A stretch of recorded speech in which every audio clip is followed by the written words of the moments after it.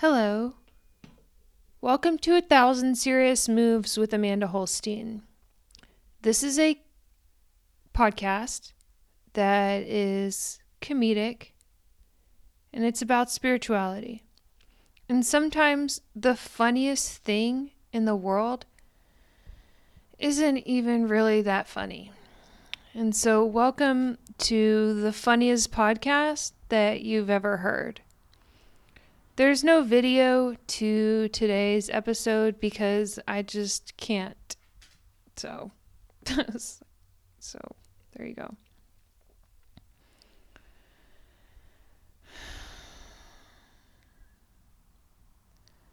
They say to go outside, so sometimes I do.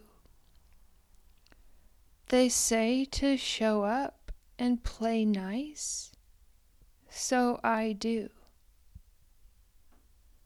So what do I do when all is well functioning and I have no excuse? I don't need an excuse to take care of myself, and I don't have to compare myself to others any longer. I am enough, and my work comes to good. I am strong and courageous. I am enough. I am wise. I am enough. God is for me, and I am safe. I am secure. I believe in myself, and I believe in God. I am enough, and I trust in the goodness, even if I'm sad and feel unsure. I return once again to the promise. Trust in the Lord, and he shall bring it to pass. And no good thing will he withhold from me. No more lies. What's the point? To whom do I lie but myself?